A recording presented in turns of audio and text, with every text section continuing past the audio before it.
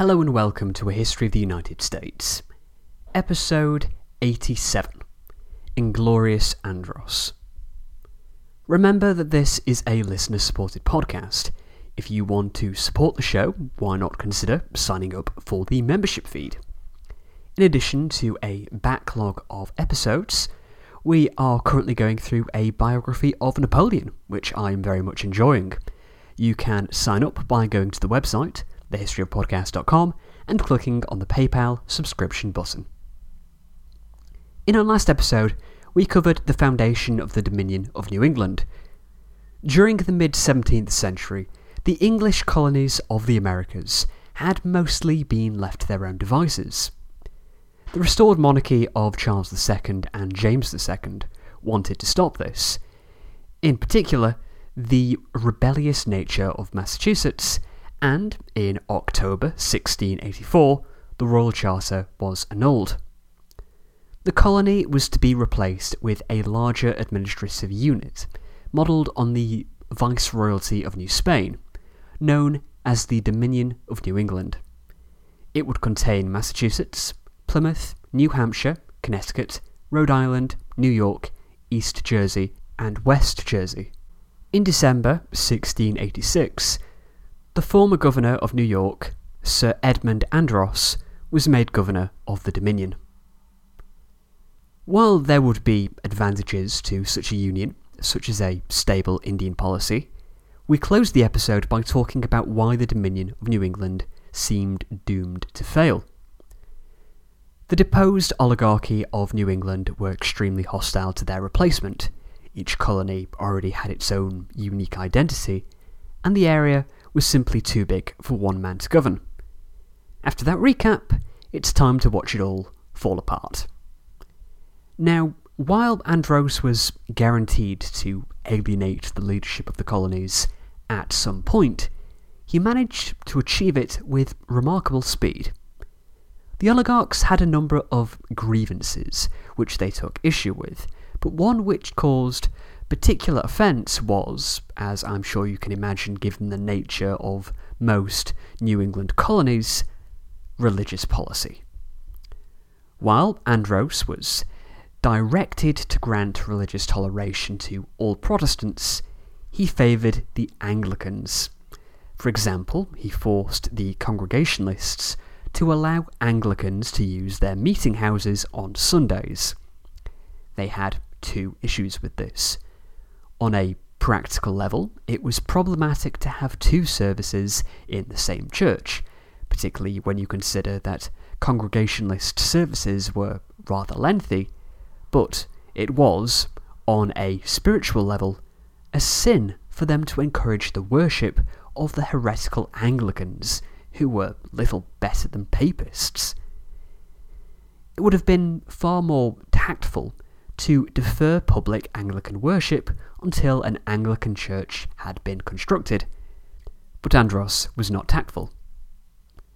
He did other things too to annoy them, such as not strictly keeping the Sabbath and celebrating Christmas.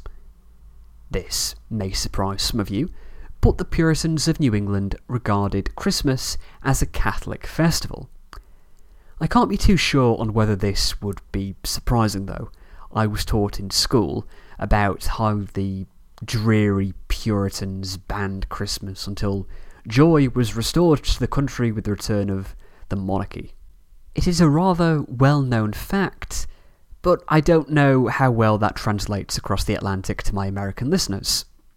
Although I'm quite sure that Oliver Cromwell and the English Republic are not vilified to quite the same extent as they are here. Although my thoughts on how children are taught about the English Republic, and I do have a lot of them, are probably best suited for another time when I'm not speaking into a microphone. Anyway, this was one of the issues that caused the locals to dislike Andros. Another was the land question. As part of the reorganisation of the colonies, all unclaimed land was to become royal land, which, for a small fee, could be granted to the colonists. In theory, this sounds fine, but in practice there were a couple of problems.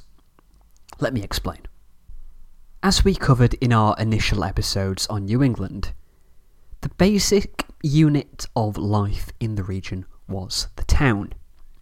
Each town had its own boundary of land which had been either unofficially or officially granted by the colonial assembly and perhaps purchased from the Indians. The land of the town was then subdivided into plots for each citizen, with part of it held by the community as either a common pasture or woodland.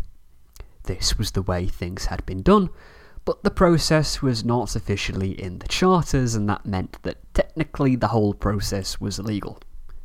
This meant that, theoretically, almost all the land in New England was technically unclaimed. All this land would be seized from towns and families after it had been held for generations at this point, who would then have to buy back the land. The fee was very small, but this didn't matter. The citizenry were outraged, and there was almost no point to it. It wasn't going to raise that much money. But still, Andros carried out the policy. Andros was not at fault for coming up with the policy, and received far more criticism than the king did, but he was unwise in carrying it out. Much like with the religious issue, Andros showed a remarkable lack of common sense. Now we move on to problem number 3. Andros levied taxes. Previously, taxes had been levied via a vote from the colonial assembly, which were made up of deputies elected by the people. Taxation and representation going hand in hand. Therefore, Andros levying taxes made people furious. It was not how things were done. It didn't matter that taxes were actually lower under the new regime. What mattered was their loss of liberty. No taxation without representation. Reverend John Wise said that this was a violation of the rights of Englishmen and opposed payment of all taxes which were not authorised by elected assemblies. Several were arrested and imprisoned for this. As time went on, it became an increasingly problematic issue. Town meetings even had to be halted in some areas because they turned into stages for people to complain about the taxes. This meant that Andros had managed to alienate every single group of people in the colony, aside from the merchants of Boston, except, oh wait, no, he antagonised them too. The wealthy merchants of Boston had chafed under the previous regime. The religious oligarchy of New England had not allowed non-Puritans a vote, and so the merchants had been kept out. They were excited by the changes and the lessening of the influence of the old oligarchs. So, Andros did the thing that would annoy them more than anything else. He decided to strongly enforce the Navigation Acts. I can't emphasise enough just how much the Navigation Acts were hated in New England. I know I've said this before, but we have an episode all about mercantilism in the future that we have to do. It's coming sooner rather than later. So, the people hated Andros and the new arrangement. The oligarchs hated Andros and the new arrangement. The Puritans hated Andros and the new arrangement. And the merchants hated Andros and the new arrangement. The situation was doomed. So, from which of these groups did the downfall of Andros and the Dominion of New England come from? Well, none of them. The downfall came from London, alongside the downfall of the system's architect, James II.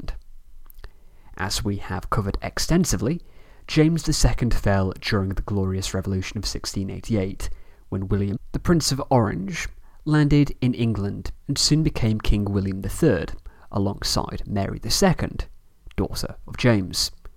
News of the invasion reached New England in March 1689, and prominent figures in the government were arrested by April. Andros managed to escape initially, but soon surrendered. We don't know for sure who was involved in the organisation of the uprising. We suspect that the old oligarchs were involved in planning it, and there is some evidence to support that, although they obviously denied any knowledge that a revolt was in the works. Once Andros was imprisoned, the old governments quickly resurfaced. In a few weeks, Plymouth, Connecticut and Rhode Island had reverted to their pre-Dominion of New England governments. New York transitioned to the rule of one Jacob Leisler, who was chosen by the people. East and West Jersey returned to the authority of the proprietors, while in Massachusetts there was briefly a provisional government before power was transferred to the government at the time of the Charter's annulment. Massachusetts had this government for 2 years. Not permanently, just for a couple of years. While the Dominion of New England was an unmitigated disaster, it had been founded to solve real issues which were soon resurfacing. The government was weak. The various colonies were unable to effectively cooperate against the Indians and the French. Meanwhile, back in England, William and Mary were left in quite a predicament. While the colonies in the north had revolted against the crown, it wasn't quite so simple. They had rebelled against James II, which was exactly what they had done. It had to be phrased differently, and they might say that James II abandoned the throne when he fled to France and Mary was merely succeeding him, but they had. They had been in rebellion.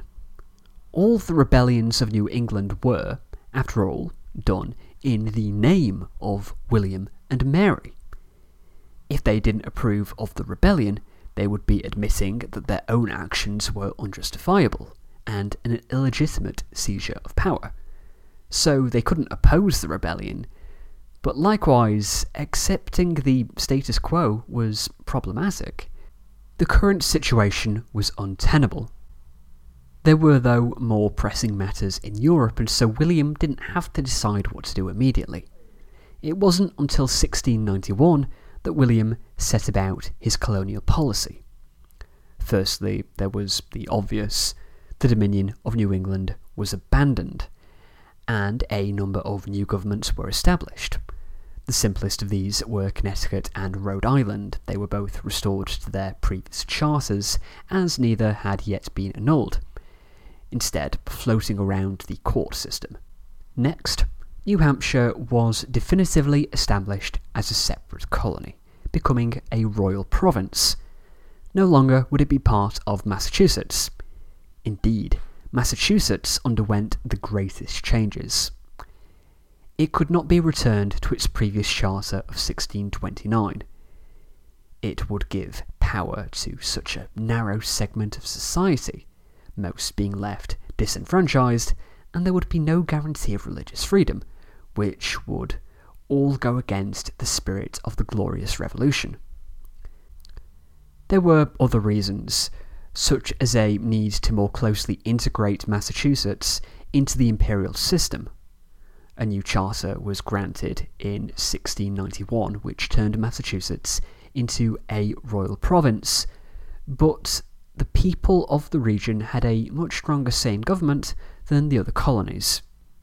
Massachusetts retained control of Maine, and the Pilgrim colony of Plymouth was abolished and folded into Massachusetts.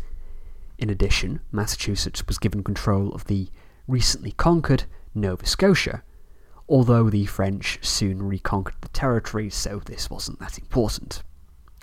There was a governor appointed by the Crown who could veto acts by the General Court. Acts approved by both could then be vetoed by the King in Council within 3 years. The General Court had 2 houses, as before, the upper house being comprised of the Governor and Council, and the lower elected by the people. The councillors would be elected by the Assembly. The religious qualification for voting was removed, being replaced by a property qualification. Local government mostly continued unchanged. Massachusetts was brought more into the outside world, and the power of the clergy was reduced. This was very important, as Massachusetts entered the next stage of its history, something we'll get more into in our next few episodes. If you've enjoyed today's episode, remember you can find more information online. We're on Facebook, facebook.com/thehistoryofpodcast, on Twitter, @historyjamie. You can send me an email, thehistoryofpodcast@gmail.com, and you can also visit our website, thehistoryofpodcast.com. Thanks for listening, and I'll see you next time.